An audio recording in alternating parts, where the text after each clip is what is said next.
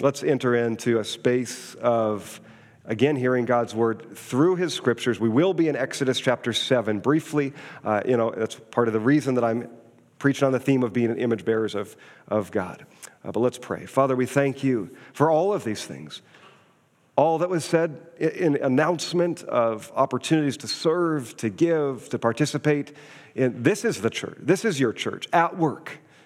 To see those in need, maybe in our immediate need, our friends, our neighbors, and even beyond us, even those we will never know the name of, and to pray for them, for our heart to reach to them, to give to them, for those in Saldanha, South Africa, through the Daltons ministry, people we will likely never meet this side of eternity.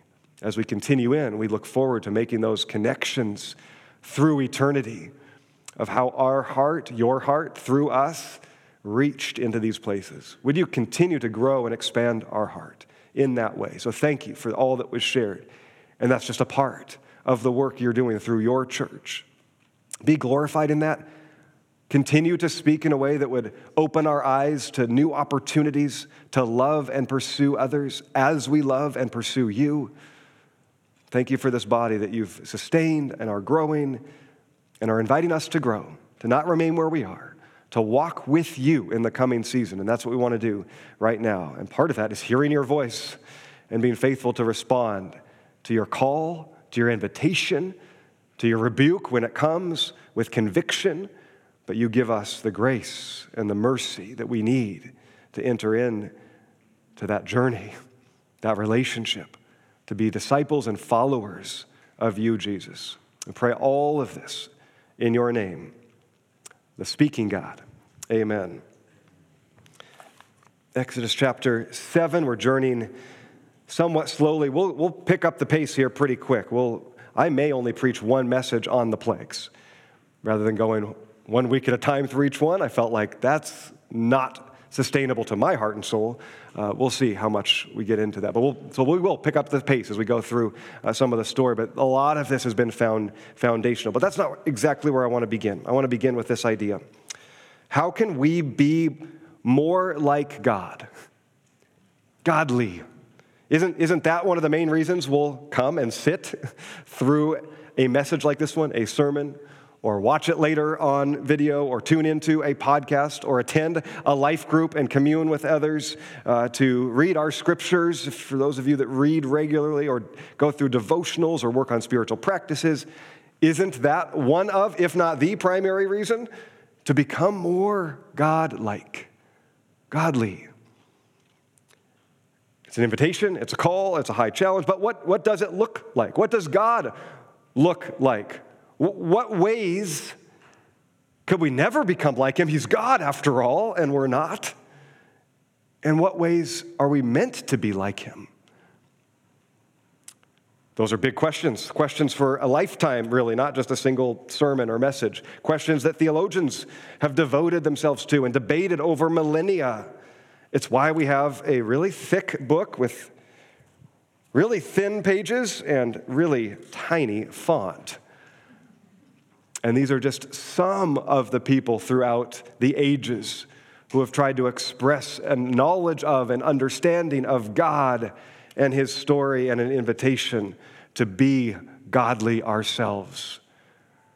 Perhaps God can be seen. How do you see God? Perhaps God can be seen on a clear night apart from the lights of the city, looking up into the heavens, seeing the millions of stars, even visibly seeing the Milky Way, recognizing that to make that kind of an image, even to our naked eye, it requires billions of points of light coming together, and that's just the closest of the known galaxies of our world. Perhaps you get a glimpse of God standing by the side of the ocean right after a storm, or in the midst of one. Perhaps you see God, or the scientists do, by looking into an electron microscope. Many have proclaimed, how could there not be a God, a designer of this infinitesimal but perfectly functioning details that we can't even see with our naked eye? And all of these, and maybe they are all but a glimpse of God, but a way to see. You have your own, I'm sure, into nature, into his creation. Perhaps, and more remarkably, our kids in the back, as they hold up that mirror to their face, are actually getting a glimpse of God more powerful than the stars and the ocean and the electrons. Because we, like our children, are created in the image of God. No, we don't always act godly, but we are always image bearers. From the very beginning of the story, this is what's been proclaimed. Genesis 1, verse 26 through 27, God said, "Let us make humankind in our image, according to our likeness."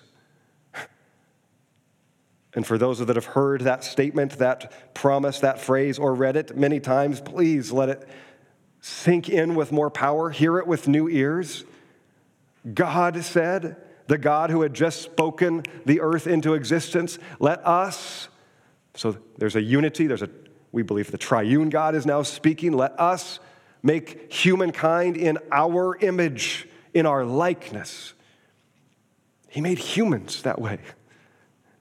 And then let them have dominion over the fish of the sea, the birds of the air, the cattle, over all the wild animals of the earth, over every creeping thing that creeps upon the earth. There's some poetry here that's a little bit lost, but it is a beautiful phrase and promise. So God created humankind in his image, verse 27, in the image of God. In Latin, that's imago Dei, imago Dei.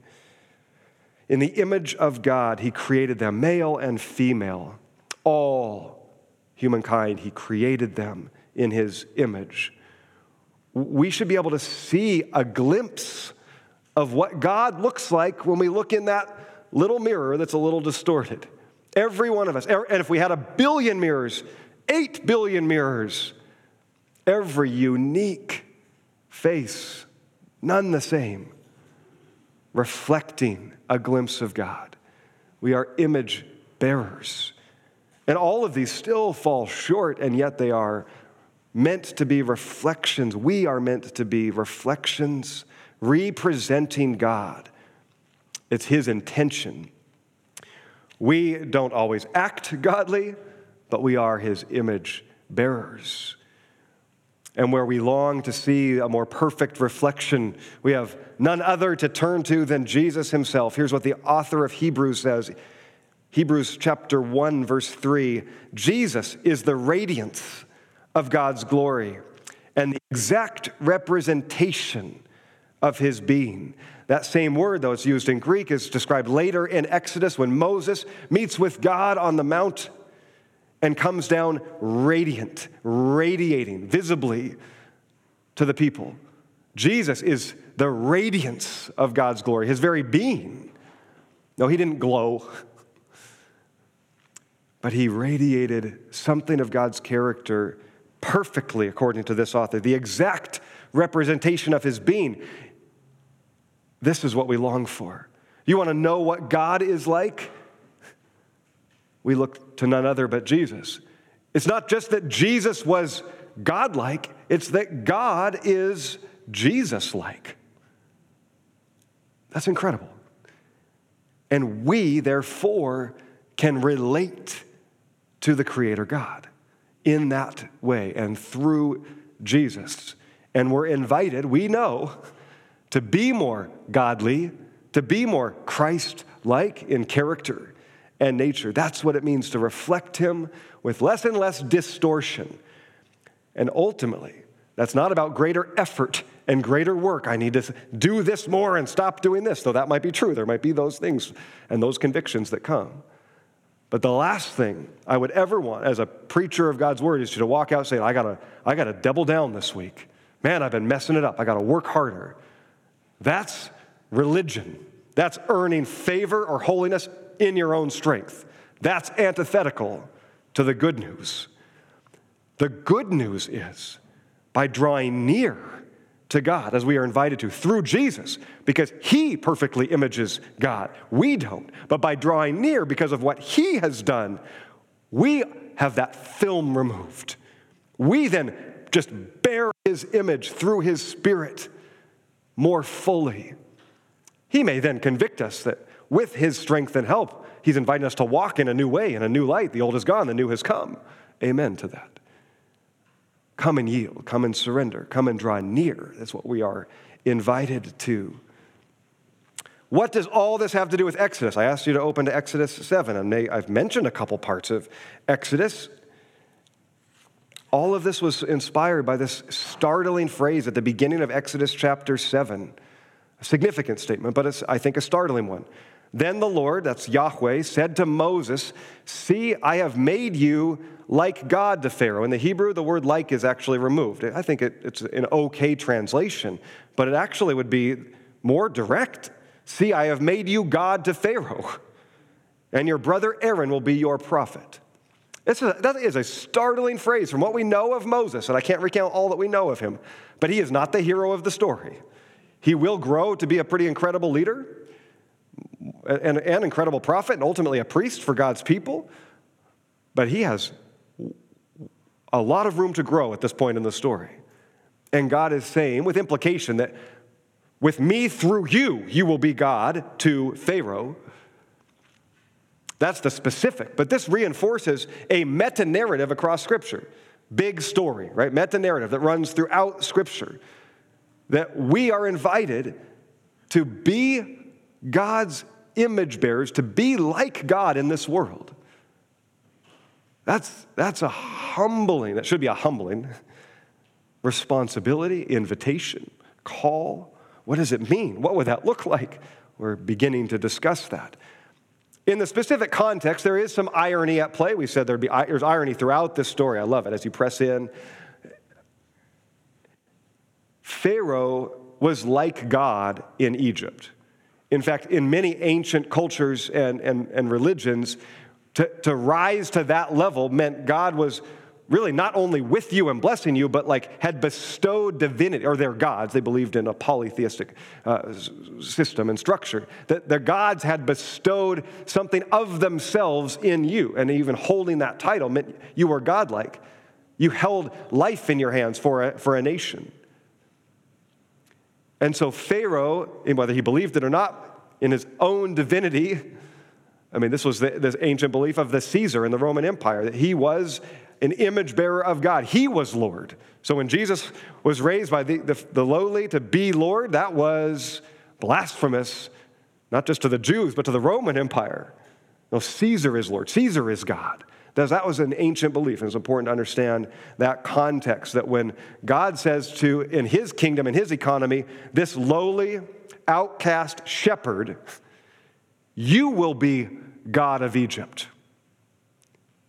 That's an incredible statement, especially with what we know of Moses, his hesitation, his doubts, his fear, his send someone else, no, not me. Not only will Moses enter into the space with God and through God's power and sovereignty over the waters, the skies, the created things, life and death.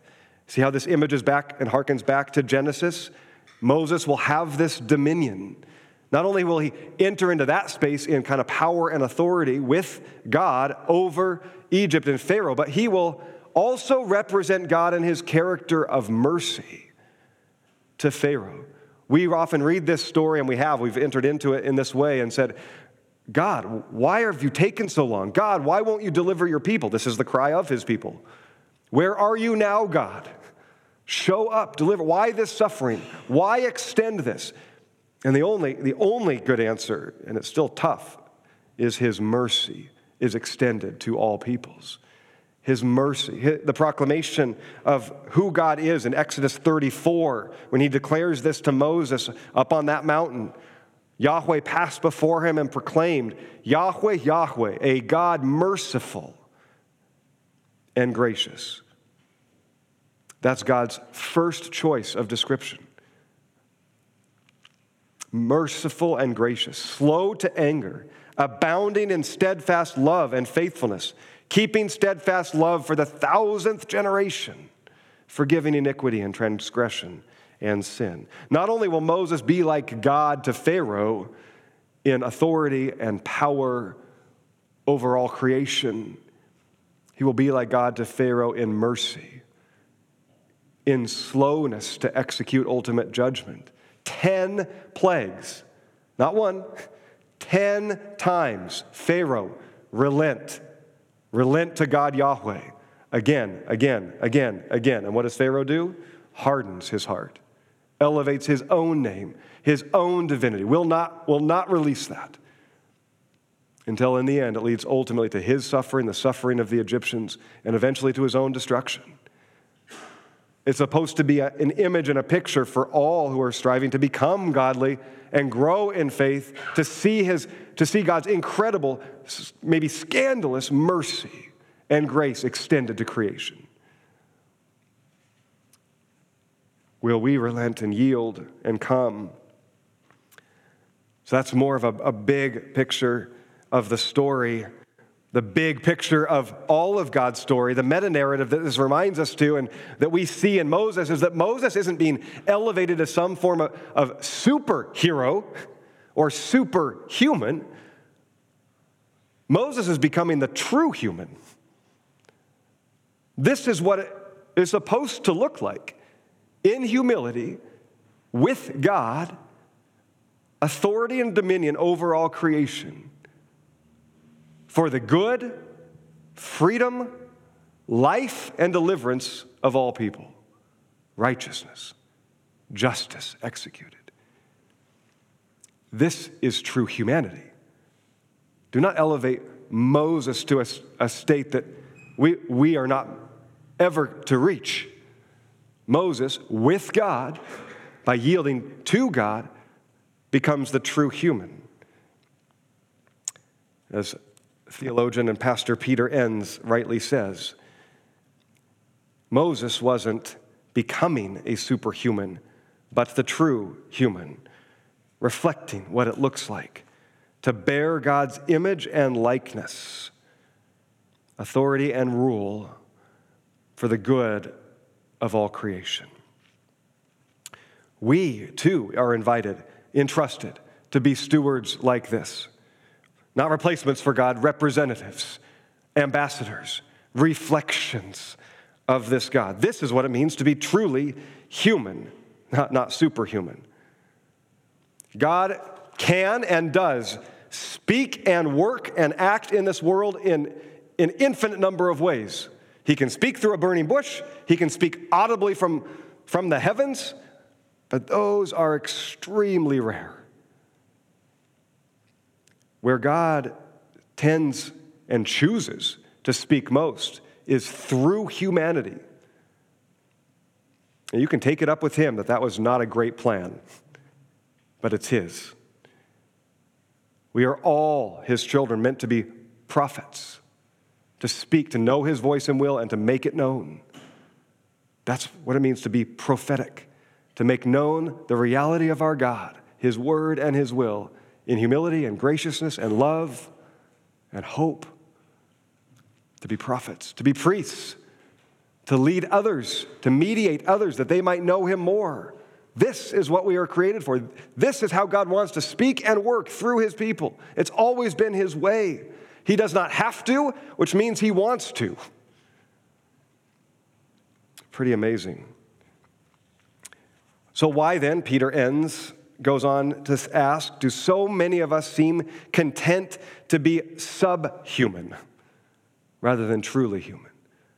That we have abandoned or forgotten this call, this invitation to be his image bearers, representatives, reflections. Adam and Eve, that story shows us what happened. Ultimately, believing a lie, that God isn't who he said he was, cannot be fully trusted, and therefore turn to another way of life and fulfillment in our own terms with our own perspective. That's what has happened. It's what always happens. It's the way that we live. It's the way that film gets over our image-bearing capacity, and must be and can only be by God, removed, healed, cleansed, renewed in Christ, that we might become again truly human. That path from the garden throughout history into our present day has led to all manner of suffering distance from God and therefore evil, arrogance, clinging to our own name and character, seeking to elevate it above all others rather than living according to our true nature. As Pharaoh did, hardening his heart, relentlessly pursuing and holding on to his own glory, so have ultimately all of us done. Maybe without the power position that Pharaoh attained, but in our own little kingdoms. We have followed, right? The apple has not fallen far from that tree in the garden.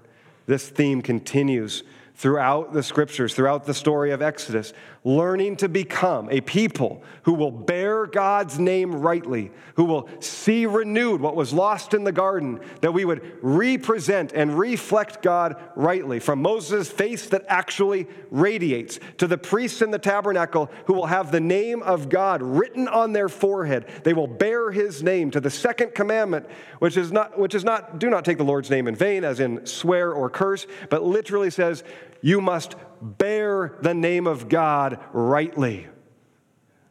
It's about integrity and holiness, not hypocrisy, versus the words that come out of our mouth, as if flippant words could rise to number 2 on the list of most important things. We must bear the image of God, the name of God, the character of God. They're really one and the same, rightly. That's what we were made for. That's at the top of the list. This theme continues into the tabernacle, when we'll see that the details of the tabernacle are all about garden and life and growth. Imaging, the garden is being restored. God's presence is coming back to his people. It has been lost. It is being renewed. This is his temple. We'll see that as we get more into the story. It's really the entire story. It's always been God's purpose that his humanity would reflect him, represent him, speak for him, image him in his character of love, mercy, grace, justice, life, freedom, and righteousness. For those that need that image again, for you kids, are like, man, he is just droning on. Get that mirror and hold that. Now, get that. You still have some? If not, it's in your mind, I'm sure. But hold that little lightweight mirror that has only been made to be a mirror, to be adorned and to be decorated, to be made more beautiful, to be creative, that it's one of a kind because both your hands were on it and your mind was on it in creativity. Now imagine taking that little mirror, which doesn't have really much other function, but saying, no, I don't want this to be a mirror. I'm going to make this a ping pong paddle. I'm going to cover it up. That might be looking at it now and you're going to struggle. You're going to struggle with that being a ping pong paddle, but it may work. 1 in 10, right? If you say, no, it needs to be a pickleball paddle, you're probably going to lose every match you play. If you say, no, I need a hammer, I need a shovel. You get the ridiculousness of the image? And God has made us with one singular purpose, to be his image bearer and reflect him wherever we are, wherever we live, work, learn, and play. He might invite us to new places and on new journeys, but to image him. That's our purpose. That's our nature. And we've often taken this life and said, I'm going to make it a hammer. I need not reflect my God and live according to my nature. I'll be a shovel in this life. I'll be another kind of tool.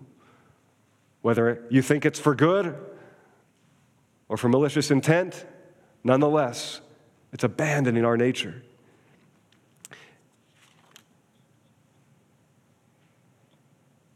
If you feel in your life any sense of uncertainty in purpose, in value, you feel aimless, wandering, this is it. Here it is. You've been made in the image of God to reflect him. There is nothing greater. If that doesn't sound incredible, it shows how far we've drifted into the ways of the world that's trying to recreate us in its image. No wonder you feel discouraged, wondering, doubting, anxious, unsettled. We live out of sync with our purpose of how we've been created, who we've been created to be, his image bearers. A painting, a sculpture, a nice ornate vase are all meant to attract attention to the object, but a mirror is meant to reflect another, to image another, and lean into its full nature and beauty. So God's people are rescued out of a subhuman reality and brought into a formation to be God's people, his image bearers to all the nations of the earth, like a model that ultimately in Jesus will then open to all of creation. It was already open, but this is the picture for Israel. And they would at times lean in and believe and say yes and amen, and at other times would doubt and distrust and want to go back and reject that goodness or that promise or not want to do the work because it's hard. Can anyone relate? A nation of people sometimes believing in God and living faithfully, and at other times completely misrepresenting him. Leaders who leave us wanting more. Understatement. Even as great as Moses became as a leader, a priest, a judge, he fell so far short. It makes us long, like any other leader of the scriptures, any other king, any other priest. It makes us long for another, a greater one. When we look to leaders in our world today, in any capacity at every level, the more we get to know them, the more we should long for a more perfect leader. Because none of us are it. We're image bearers. We're meant to reflect the perfect one. Back to Hebrews 1:3. Jesus, the radiance of God's glory, the exact representation of his being. How about John 14:6? You might know this one. Jesus answers, I am the way and the truth and the life. No one comes to God the Father except through me. Do you know verse 7? If you really knew me, you would know my Father. So from now on, you do know him and have seen him.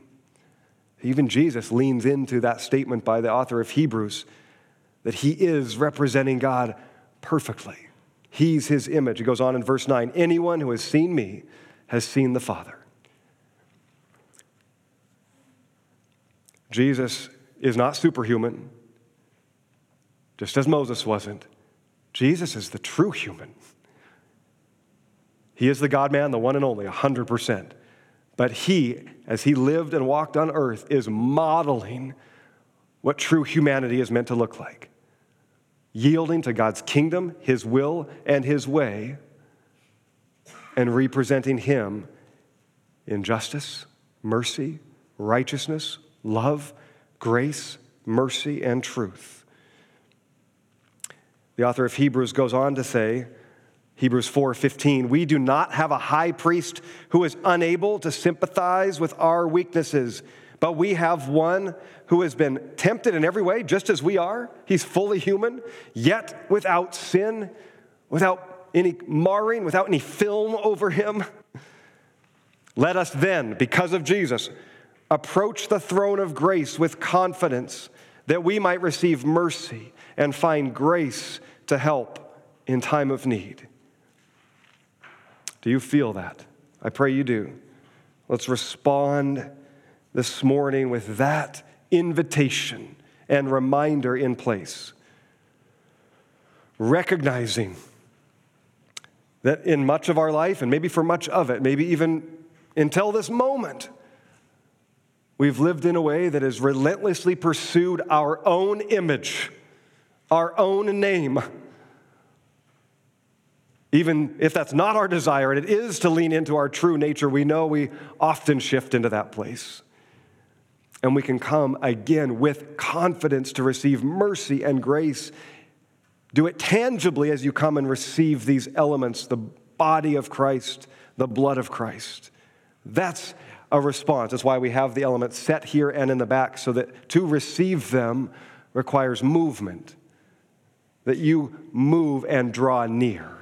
I know it's simple, it's small, but it's an act.